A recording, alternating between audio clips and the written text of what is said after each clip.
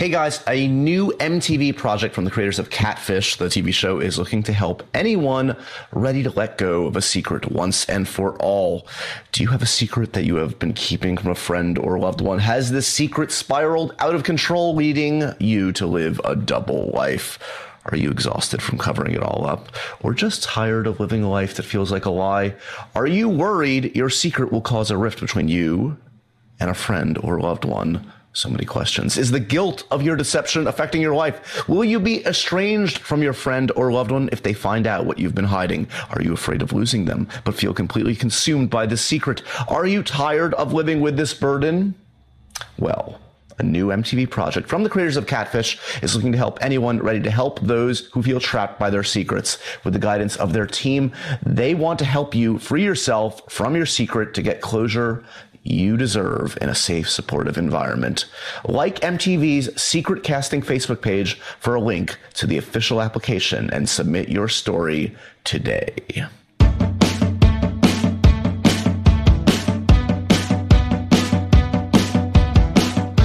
Hey guys, welcome to another edition of Happy, Sad, Confused. I am Josh Horowitz, and you're listening to my podcast in your ears. I assume it's in your ears because if you're listening to it through some other part of your body, you should see a doctor immediately. Welcome to the show. This week, you're going to hear from the wonderful, the enigmatic, the bizarre, the fantastic actor that is Mr. Ezra Miller. I have a guest here, too. Michael, say hi. Hello. That's Michael. Hi. Michael, what do we even call you? What are you? You are a producer extraordinaire. You help with a lot of my stuff. Yeah, I like to say I'm your spiritual consultant. Let's not say that. Okay, that's not true, so I won't say I'm it. spiritually dead inside, so Yeah, you're there's doing a not really a lot of shitty work job to as do. a consultant. Yeah, but yeah, I help kind of write questions and bits and help take the videos to the finalized place. He's doing a great job, and he was present for Mr. Ezra Miller. This was That's your true. first experience. Yeah, I'd with never Ezra. met him. What did you think of Ezra? Well, let's just say I wasn't surprised when he said he spends a lot of time in Vermont. Spoiler there. You know, I wish I could have skipped past that part. But Ezra, I should say, if you don't know Ezra's work, go see Perks of Being a Wallflower. If you're really in a depressed mood, go see We Need to Talk About Kevin, because that is a serious freaking movie. oh man, It's not a fun date movie. No. Also, not fun if you're thinking about having kids ever. Right. Or getting married. Or having relationships. Or, just speaking to another human being. So don't see We Need to Talk About Kevin unless you want to go through all that, although it is really actually a very good movie. But also go see, because out in theaters right now are not one but two Ezra Miller films. What a bounty of riches we're experiencing in 2015. Trainwreck is out right now. The wonderful Amy Schumer, of course, wrote and stars in it. It's really funny. Judd Apatow directed it, and Ezra has a small part that's kind of unlike anything he's ever done. It's his first studio film. We talk about that in this podcast. And also, really, the one he was really here to get into in a big way was a movie called The Stanford Prison Experiment, which I got a chance to see at Sundance, and actually is kind of along the lines of We Need to Talk About Kevin, in that it is like super sobering stuff. I mean, you could fall down a rabbit hole on the internet to find out about the actual Stanford prison experiments that took place in the early 70s. It's basically functions as a thriller. It's about a professor at Stanford who put students through this exercise in which he kind of separated them along the lines of guards and prisoners in a fake prison, and sort of saw what happened to their interpersonal dynamics and how they behaved and how they kind of retreated into stereotypes. And it's an amazing true story, and it's a really great film with an astounding ensemble. Michael Angarano kills it in this movie, and Ezra does as well. And so this was a fun conversation, though. We covered a lot in it, right? Yeah, it was great, and I really liked how personal Ezra was. Yeah. He was just like, no matter what you asked him, he kind of like, he was very truthful. Yeah, he wasn't giving any canned answers for sure. Exactly. Yeah. And and the movies sound great. Yeah, and any interview where the subject is happily talking about the time they were kicked out of camp at 13 for smoking pot. Yeah. That's a good interview. Yeah, it's going to go good places. Dame Judi Dench doesn't talk about that stuff. No, not at all. Well, she was kicked out of... it was heroin. Yeah, it was heroin. It's hardcore. Yeah, and it was a finishing school in Britain, so different regulations. I always ask you guys for some questions. Let's take a couple questions. Michael, maybe you can help me from the guys that sent in some questions this week. As always, hit me up on Twitter. Just send it in with the hashtag #HappySecondFuse, and I'll answer them right on this podcast just for you guys. Wizard Dean wants to know which Avengers I would like to be. Oh, man. That's good. I think I would like to be... I feel like I want to be Tony Stark. Yeah. Because he's super rich. Yeah, he's got good wit. He's a genius. He's smart. He's witty.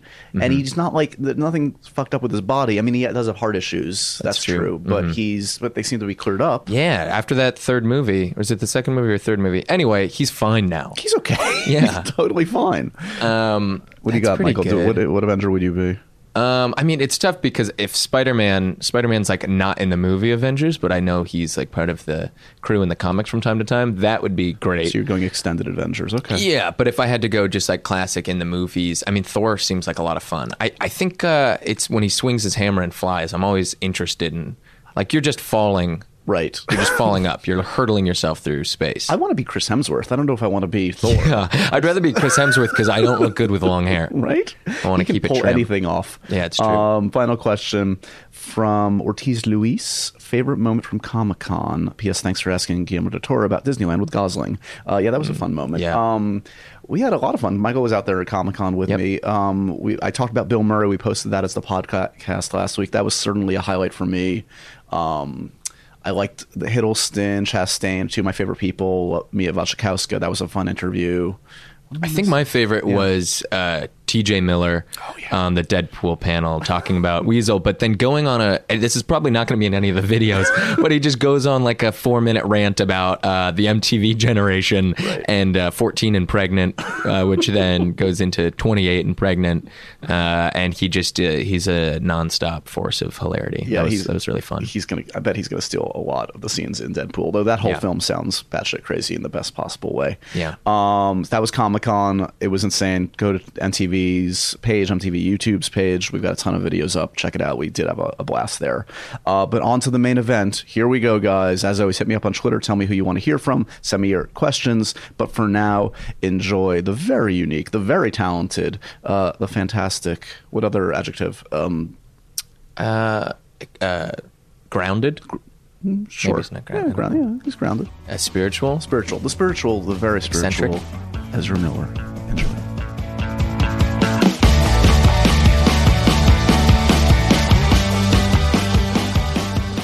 Is everybody good? Are we all? And you know you're going to be podcasted as well. Full audio enjoyment.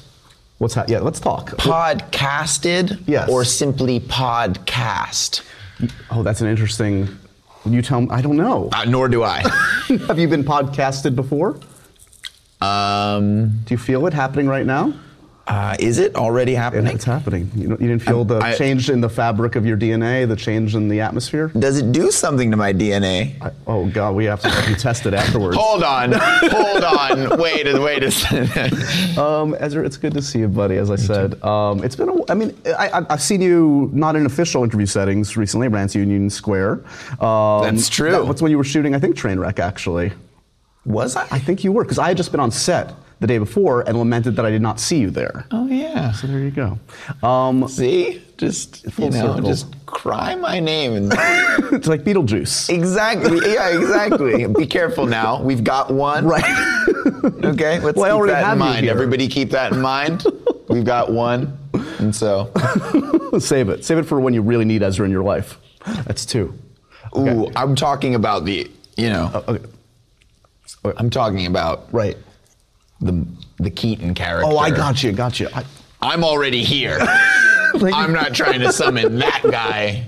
I got it. I'm sorry. Yeah. You have a good time last night? You were at the Trainwreck premiere celebrating a fun role in a fun movie. Yeah, it was really, really joyous. And I felt, I don't know, I mean, cheesy times, but I felt really like kind of overwhelmed and honored and moved to be a part of this project that I feel like is just like composed of all people who are so much funnier than I am. Well. And I feel like I was just I just feel honored. Well, it also strikes me that, I mean, it's kind of, correct me if I'm wrong, it's like your first official kind of studio film you've been a part of, or at least on that level, or that kind of film. I think one could say that. Did it feel, I mean, Judd's sets are pretty casual, and Amy, obviously. Did it feel that much different than the kind of work you've done before? Did you feel a little out of your element, or feel comfortable, or what? Definitely, I didn't feel like there was anything in terms of the budget or scale of the film that made it feel different. What felt different is just that working on that set is a very unique experience. Yeah. The way Judd Apatow runs a set is amazing, and definitely was new to me in a way that made sense, in a way that's really fun. Yeah. Like that you only roll out the entire roll of film and keep going. Right. And see what you can find in that time. And then they're getting so much footage that they have dudes there who just take notes on when it was maybe funny. Right. You know what I mean? And Judd is like this incredible machine of a human being. Like, really special individual who it seems like he's a machine that feeds on the fuel of funny. Totally. And when he's watching the monitor, and he does this thing where he puts an amp on set, and so you're having this conversation with Judd, where he's like, try squeeze my tits hard. And you're like, squeeze my tits hard. He's like, try squeeze my tits a little harder. You know what I mean? He's like, squeeze my tits real hard. And he's he's tossing it out. And then I remember one time seeing actually, and this is a moment where I was like, this dude's actually possesses a super genius. Sure. Which is, of course, we know that. Yeah. But seeing it, which is that he was on the mic and, he's saying whatever, he's like, squeeze my tits harder. and he's like, the mic breaks and he's going, squeeze my... cocksucker, boom. And he just like that, it was like no emotion. He was like, cocksucker, boom. And he threw the mic down. And then he starts going, squeeze my tits harder. Like this, you know what I mean? He's just got to get it done. He's got to draw the funny from the system. Yeah. It's an algorithm. So do you feel... Judd Apatow's a robot. This is the revelation. This is the headline of this podcast. It explains how much he's been able to produce. There are 12 of them. Yeah, Just roll out another one to produce. I'm telling you, I'm unveiling. He's probably going to... Judd is going to have a really... I might be attacked by Robot Judd for revealing his secrets. Do you feel it expanded your own skill set in a way that okay, I can keep up with the funniest people on the planet and hold my own and... I'll say that I realize that I have a long way to go in terms of being able to contain my own laughter. Really? Honestly, I think that was there's a scene where you're in that office and it's just this room of comedic masters and they were just riffing all day and unfortunately my face is in the back of the shot. So I had the ability to ruin it. Why is that guy grinning constantly? Yeah, the kid who's doing nothing, who's making no funny jokes, who's just in the background trying not to completely lose it. You know what I mean? I think that's the greatest. But yeah, I definitely felt like it was challenging me in a way that was I had to raise up my game and had to call upon resources that I really value and that I don't exploit enough. I was in an improv troupe. Oh, really? When I was a kid at summer camp, I was in this improv troupe with some really amazing people who led it. This woman named Becky Drysdale and this guy named Louis Perlman, who are working and doing amazing stuff in comedy. Yeah. Were just teaching at a summer camp that I happened to go to, and I went and had this improvisation training and clowning and comedy training. That was it a theatrical summer camp? Was it that kind of? It was a camp that was a socialist work camp in the 40s. It was started by these German communists, and then it kind of in the 60s became more and more of a creative and performing arts camp. My aunt went there, and then I went there, and I got kicked out. What happened? I was smoking weed. I smoked some weed. I was 13. We were smoking weed in the bunk. Right. And this kid ratted us out, man. He ratted us out. You want to name him? I mean, turnabout's fair play. But Come you on. know who you are. You know who you are. Yeah. Well, so, there's a lot I want to cover, but like one thing that strikes me is like we're talking here, and it's the first time we've had a chance to really sit down and talk for a while since Perks, and Perks was almost 3 years ago, and it occurs to me that like I don't know, did you take a conscious break? I mean, I would think like the game plan, the playbook is you're in a big movie like that, gets a lot of heat for that role, strike while the iron's hot, and it seems like you did not go by that. Yeah. What was up with that? I think that the idea of striking while the iron's hot is like good, and like being a blacksmith is rad, and I'm into smithery. But I felt that this is a crazy world. This industry and this. It requires a lot of a person in very strange, unexpected ways, and I felt like it can be the right move to let the iron cool so that the axe can hold its shape. Sure. Like get deep into the blacksmith. That we're going to only do blacksmith metaphors. Welcome to Blacksmith Talk with Josh Horowitz. But really, though, I think that as young artists, we are told that there is a trajectory that we have to take, and if we get this certain opportunity, that we have to take advantage of it and do the first huge thing that comes our way and take the offer no matter what it is and go with the program and do all the crazy press no matter if you know what the magazine is about or not. Right. And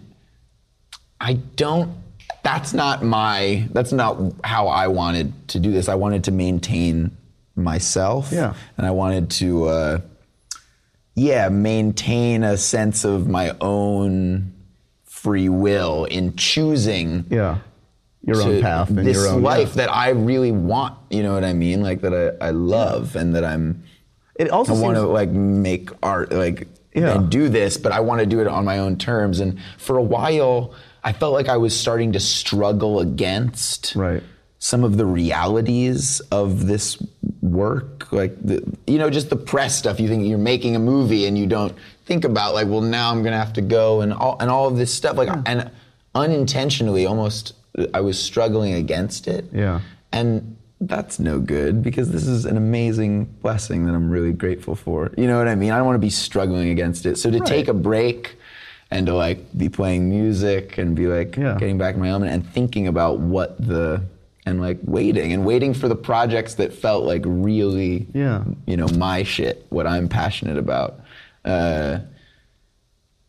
And it also feels like there's a lesson to be learned in that, like, here we are a few years later, and it's not like the career lost steam. If anything, Stanford Prison Experiment, which we're going to get into in a second, is an exceptional film. Appreciate that. And you're getting, I mean, we know you're The Flash. It doesn't get any bigger than that. Like, it didn't cost you anything. If anything, it clearly fueled your soul and your art a little bit and the career. I think it's the trick of it. Right. Is if you actually don't buy into the rush and the craze and this feeling like it's going to slip through your fingers, and like ground yourself in what you love to do and where you find that, I guess, within yourself.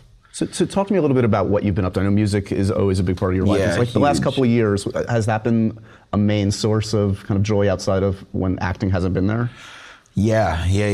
I mean, it's definitely a big part of my work and working with this band, Sons of an Illustrious Father, which I've been in since I was 16, and we've been working together for almost 8 years now, and is really like a constantly fruitful and amazing process. And we've got a new album that's coming out in the new year, and we went on a tour with an artist we really admire.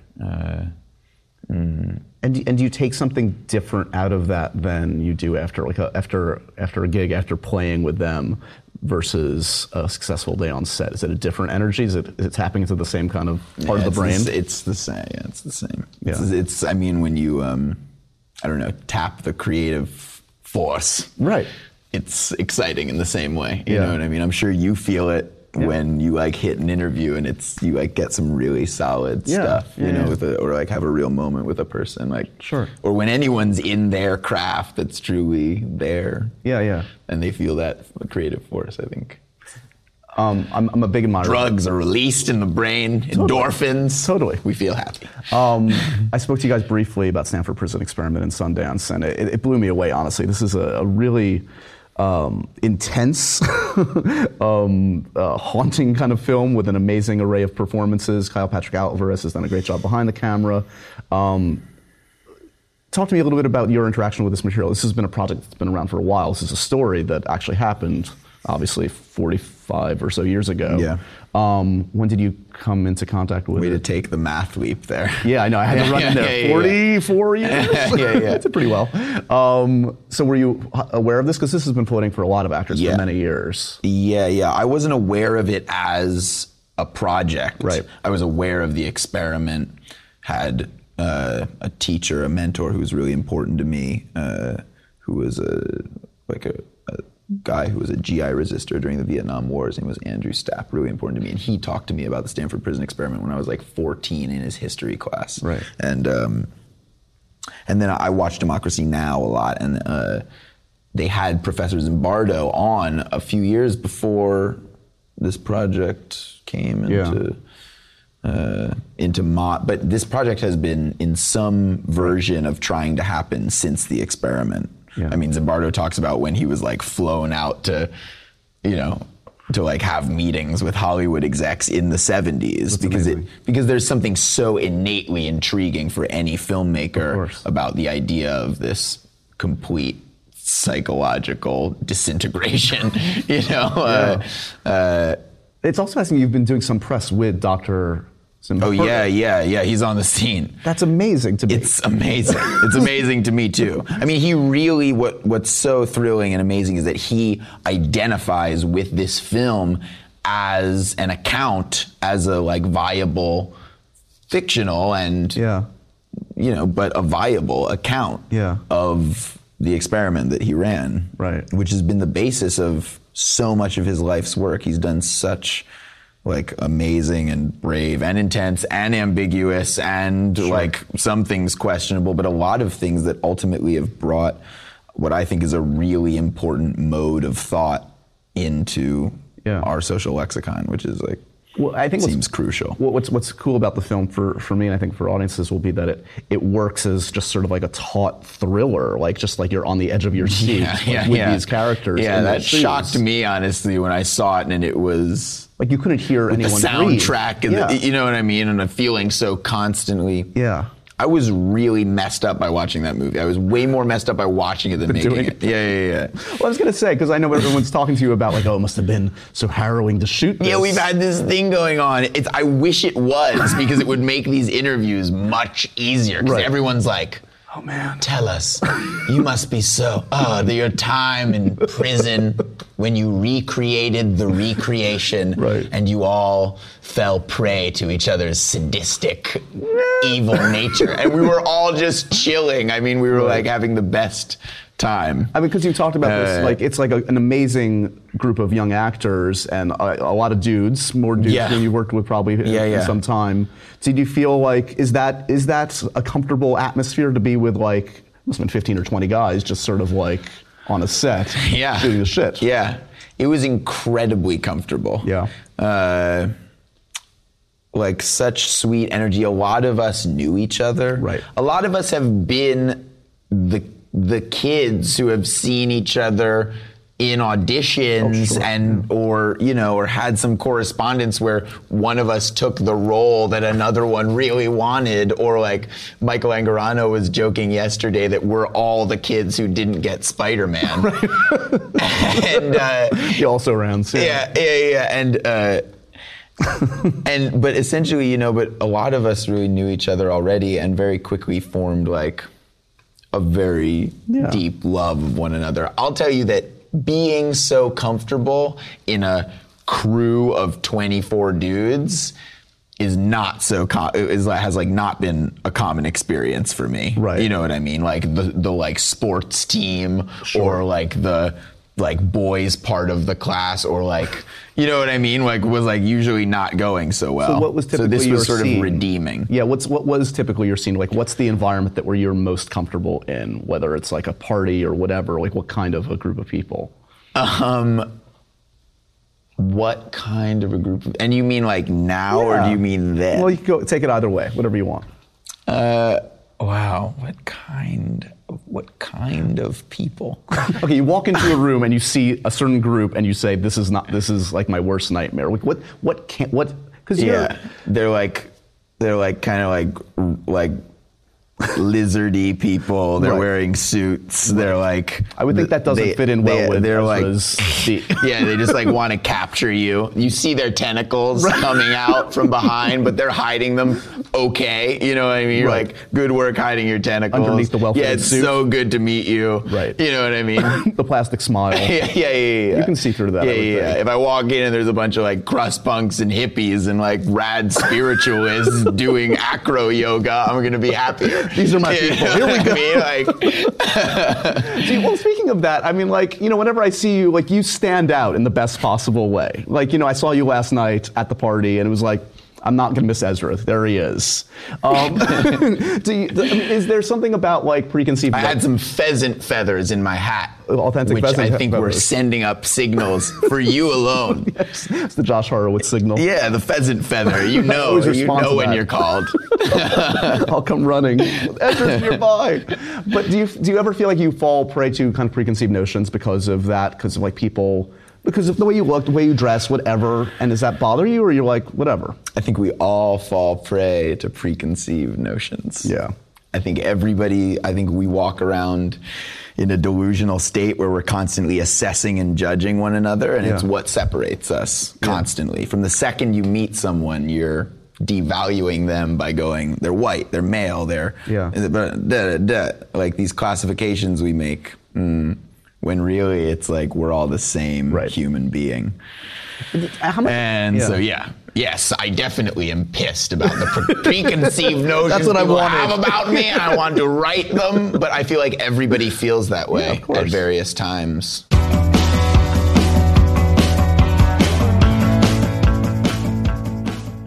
Hey guys, time for a special message from one of our sponsors today, Mott & Bow, and really the subject at hand is a very important one. It's jeans. I'm not being facetious. Jeans are a staple for me. I literally wear jeans 9 days out of 10, maybe more. So I don't know about you, but all I want out of jeans are ones that are affordable and look great and feel great. Those 3 things. And it's harder to accomplish than you would expect. But luckily, that's where Mott & Bow comes in. These guys are handcrafting premium jeans for guys at under $100 a pair. I can personally attest. I've been wearing mine, and they feel great, and they look great. And at this price, you guys cannot beat it. Plus, you get a second waist size for free to try on when you order from them.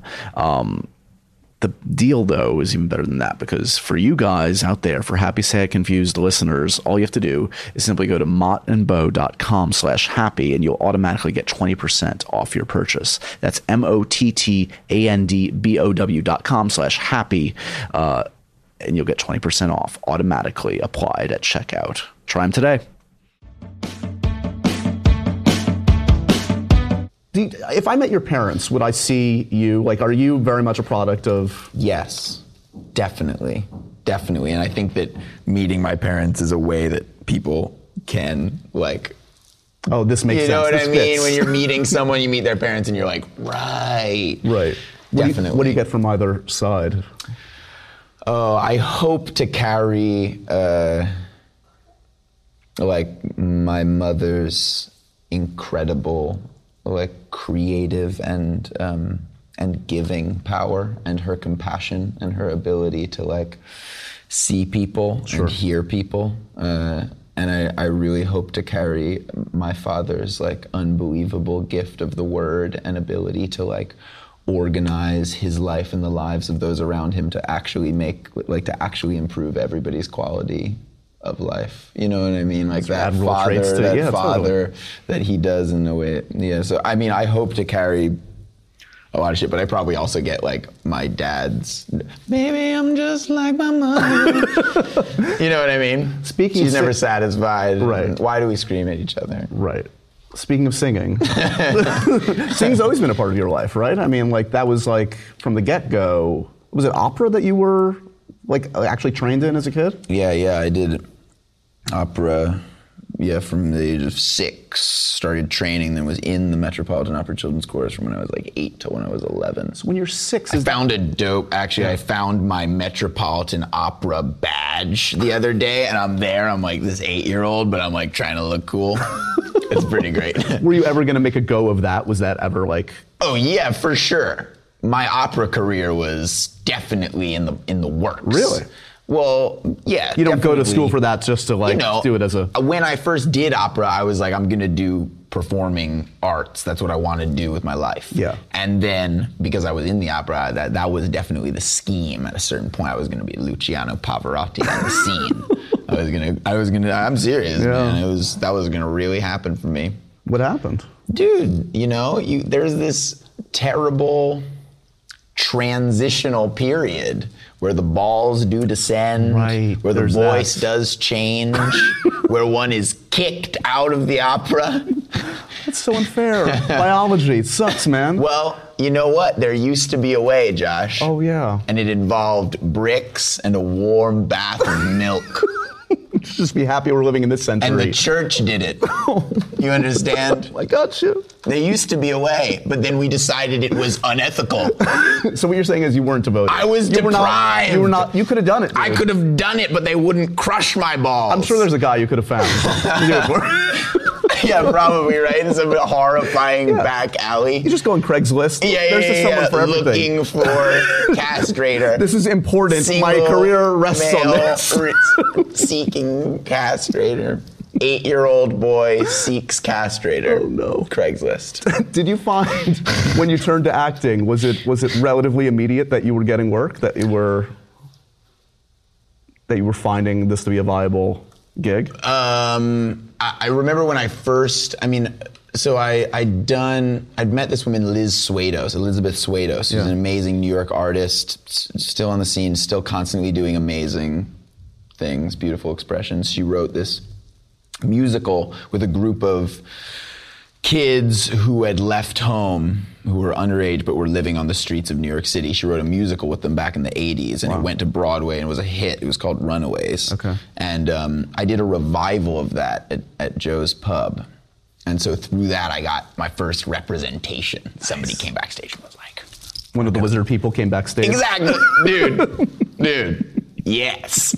Yes, and much thanks to them because they really helped me out. Yeah. But they were like, yeah, let's send you out. And they started sending me out. And I remember that initially, it was a lot of the stuff that I really didn't want to do. And so I didn't really understand what I was doing. It was like commercials for a second. Like I knew I was interested in like working in film because, but yeah, or like Nickelodeon shows that I didn't really understand the premise of. You know what I mean? Explain this to me again. Why is the green slime falling in my head? Yeah, and like, okay, so, the shoe is a portal. Right. And then they're just in super cool mode where they're the coolest ever. But yeah, and then I read this script. When I'd been doing it for a couple months and was starting to be like, no, this is whack. I read this script called After School. Right. And off and running. You know what I mean? Just when you then are seeing a piece of art and you're like, whoa, this connects to me in a way that I haven't even been able to connect to myself as a 14-year-old. And I want to explore this, which ended up being a very dark road, a twisted road, a very fruitful road. The first time I think a lot of people encountered you, I was at Cannes when We Need to Talk About Kevin was there, and that's another experience of seeing that film for the first time. That was seared into my brain because I don't know if I've seen it since, honestly. It's not because it's not a great film, but it was just like, it was an experience. It was a tough one. It's a tough sit, but it's a worthy sit. What do you remember about... when you think of We Need to Talk About Kevin, do you think about the experience of making it? Do you think about the reaction? Think about Tilda? What do you think of? Yeah, I think about all those things. I think about Lynn Ramsey and how she's, I think, like, a really, really important filmmaker, and how I really, I wish for her return as ever. Yeah. She does this, though. She's got to duck out into the... She had a near miss like a couple of years ago. I mean, she's someone clearly with integrity, and it's not going to do it on something. Yeah, man, it's hard to be like the Iggy Pop of filmmaking on the scene. You know what I mean? People are like, no, write a happy ending. And she'll be like, no. I'll just not do it. Yeah, I'll just not do it. Peace. Yeah. And so she'll wait. But yeah, I think about Lynn, think about Tilda, who, these are some of the greatest human beings on the planet. You know what I mean? Lynn Ramsey, Tilda Swinton, John C. Reilly. Like, I think about the humans, Rory Stewart Kinnear, like these people who were really, really beautiful, and I feel really honored to have been a part of that. And then I also like think about a lot of aspects of like what that exploration, both in making it and then in promoting it, meant for me, and a lot of confrontations with myself that ultimately I feel were useful. So circling it back around to where we're going and where we're going next, which is it's odd to be in a film that's not coming out for 3 years, that your future, like you're the Flash, and it doesn't come out for 3 years. That's true. Which is like, but the Flash, once he crosses the event horizon, it doesn't even matter. Time doesn't matter. So it's like, of course I know I'll be the Flash. You're there right now. Yeah. Well, can you tell me, like, I know you can't say much, but like from a character perspective, why is this an exciting project? I mean, you're not one to sign on for a superhero movie just because, I want to be in a superhero movie. Why is Barry Allen, why is the Flash a cool character? Without implying or revealing any even inklings of ideas about what that character will even be like at all. I think the idea of this, Barry Allen is the hero of the Silver Age, right? Who follows a lot of really interesting discoveries in physics, is like where he comes from. Is we figured out the event horizon was there, and then he was the character that was created through our mythos machine of comic books to break that event horizon so we could explore, in fantasy. Yeah. And I think that's an interesting idea. And what's an interesting idea to me is like, what the fuck does that do to someone? Right. Metabolism's shaken up a little bit, I would think. Yeah. And your head. Yeah. Did it take much convincing from Zach and company, or was it kind of an immediate, like, this? Did they give you a good sell that really got you on board immediately? Yeah. Zach got on the phone and said some stuff in terms of the thematic explorations that he's interested in this for the long haul. Yeah. Within the DC world. Yeah. And it really appeals to me. You know what I mean? Yeah.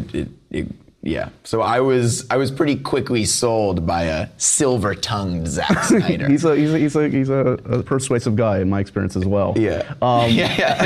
Have you been watching? It must be fun to see this stuff, like when a Batman vs Superman trailer comes out now. Like, you're like, I'm a fan, but I'm also like, I'm kind of part of that. That's kind of amazing. Yes, it is. It is definitely that experience, Josh. I can't even really tell you what it feels like. Okay.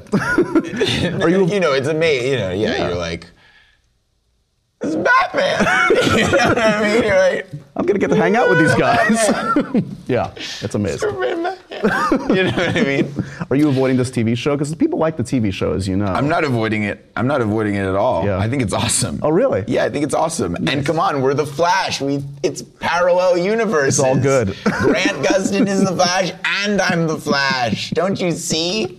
It's the event horizon. We crossed it, baby. Grant and I are chilling. Yeah. We're going to have a race. It's going to be dope. Like Jay Garrick and Barry Allen back in the day. It's going to be dope. So are you learning this now, or were you a comic guy? I've been a comic guy, but I'm going in as hard as possible. Because I have a serious excuse to. Yeah, you might as well. I have the ultimate license to geek out so hard all the time. Sorry, Josh, guys, I got to read more comic books. I'm sorry. I know you talk to people in this position a lot, but do you understand what I'm going through? I do. you? And we're all jealous of you, but happy for you as well. But here's what I realized is that anyone could just choose to read comic books all the time. And when people were like, what about literature? You'd be like, whatever, man. Are you able to say anything about Fantastic Beasts? It sounds like you're going to be a part of yet another ginormous universe, the Harry Potter. I wish they'd tell me something about it, because I keep hearing from people that it's on the internet. It is on the interwebs. Well, I'll tell you, I wish they could perhaps release you from your touch. Get in touch with this guy, send me the script, perhaps tell me the character. No, literally, I've only heard about this through people like you being like, tell me what you know. Okay. I'm like, tell me what you know, man. When am I playing? When's the start date? You want to be my agent? Will you call them I'm not one of those ask them what's going on? Because it sounds cool. What the hell? So you haven't talked to anybody about this? And nobody talks to Weird, Weird Ezra, no? It's probably a case of the old actor mushroom parallel, you understand? It's the Event Horizon all over again. Yeah. I'm just going to use that as an excuse from now on. Sure. I don't really understand. But yeah, I think we understand each other. What's your abstractly? What's on the to-do list the next few months? Are you back to music? Are you working again soon, or? Yeah, there will be a lot of music. We're releasing a bunch of content. We've been shooting a bunch of videos. We've got this album, and we'll be releasing. We've got our friend CX Kidtronic made us a very wonderful remix. We're very excited to release, and so a lot of music stuff. Nice. And are you still living in New York? Is New York home, or is LA home? New York. New York is the home base. New York and Vermont. Nice. Vermont is the home base, and then is LA off the? It's not off. It's just. It's not off yet. Okay. The fault lines hold. As long as they're intact, it's a possibility. Yeah.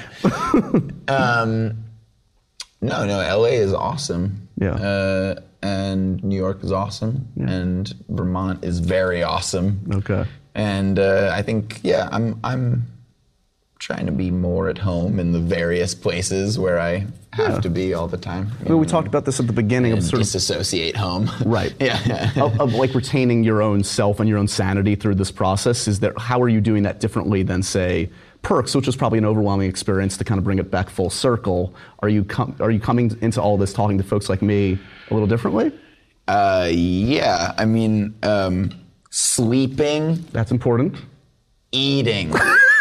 Kids out there, listen to Ezra. No, seriously, like, chill a little. Yeah. You know what I mean? Like, meditating. Yeah. Like taking some time to not be thinking all of the crazy thoughts that we're constantly, you know what I mean? Or just taking time with family, time with my friends who I bounce it out love a little and bit. value, you know what I mean? And like, making sure you stay close to your roots, even as your leaves brush the sky. This is the real stuff, man. Sitting in front of curtains, in front of cameras, talking to folks like me. This is authentic.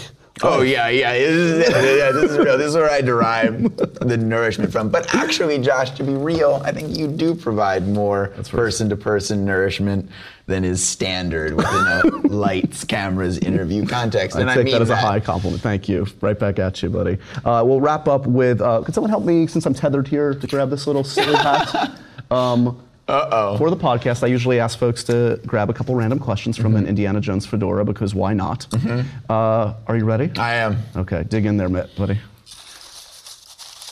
Thanks for the audio help, yeah. That's good. Yeah, I needed some crinkling. What do you like on your hot dog? Is this a question for you or for me as well? I can answer it too, but let's see if we gel. Ketchup, mustard, relish. I wouldn't mind bacon or cheese. Wow. And if you want to throw on some sauerkraut, I'd be pretty thrilled. Where's the hot dog in there? You've destroyed the hot dog with all these, like... Oh, Oh, I'm sorry. Did I have to say hot dog as one of the ingredients? You're just saying that I'm drowning out the hot dog? Yeah, that's what I'm saying. I'm hoping for a substantial hot dog that can hold its own. Right. Amidst the fray. See, I'm a minimalist. How about you? Little mustard, that's all I need. Little mustard and that's it. Yeah, and I don't want not yellow mustard either. I cannot stand yellow mustard. That's going to kill me. It's very Deutsch of you. That's the proper. You're on it. I respect that. I respect your hot dog minimalism. One or two more, and then I release you back into the wild, Ezra. Yeah, I'm going for these juicy bottom ones. Yeah, I can see that. That's deep in the fedora. Only the amateurs take the top ones. What movie do you know by heart? I know a bunch of movies by heart. Clockwork Orange. I can hit it pretty solid. Yeah. Fear and Loathing in Las Vegas. I've got covered. Wizard of Oz. I'm pretty solid on even. All right. Yeah, a couple Muppet movies. Muppet Treasure Island all day, every day. Really? Of all the Muppet movies, Treasure Island, huh? Are you kidding? Okay, I'm older than you, so I think back to Muppet Movie and Great Muppet Caper. That's more my word, and I'm with those hard, okay. Hard. But for me, Muppet Treasure Island, right? Tim Curry. There you go. You're peeking. That kid, you know, right? That kid, the kid that stole the show. He stole the show from a Muppet, which is tough to do. And he had that. You remember he had the rat tail? I need to return back to it, I'll be honest. I was making my way through the first minute of that conversation. So good. Dude, the Muppet Treasure Island. Everyone, stop listening to the podcast. We have one more question. It's not going to get any better than this. Go and watch the Muppet Treasure Island nothing else again. from Ezra. It's Clockwork Orange and Muppet. They make a good double feature. Go watch Clockwork Orange and then watch the Muppet Treasure Island. And you know what? Blank? You picked the blank one. Woo! That's where the interview ends, my friends. He got Yahtzee. What does that symbolize? Let's get on the couch for a second. Surrender, to my understanding, which I'm all for. Ezra, it's always good to see you, buddy. I'm very happy for you to be back in front of the camera for our benefit and for mine. These two you can have. Oh, thanks, bud. You can keep the blank one. Keep. Yeah. We'll see you down the road. Thanks as always, man.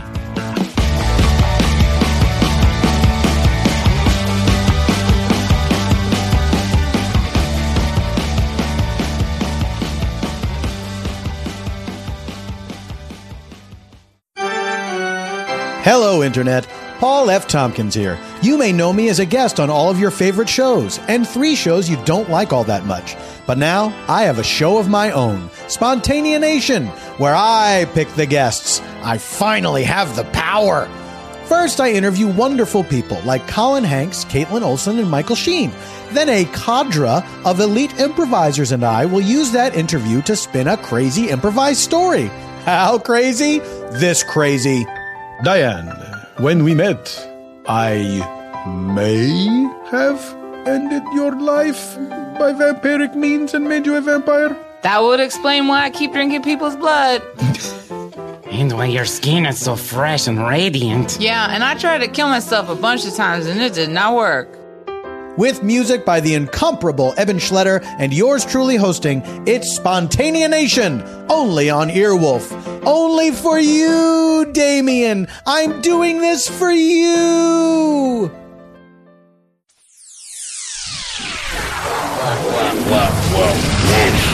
Pop. Pop? Pop. Pop. Pop. Pop. Pop. Pop. Pop. Wolf Pop is part of Midroll Media, executive produced by Adam Sachs, Matt Gorley, and Paul Scheer.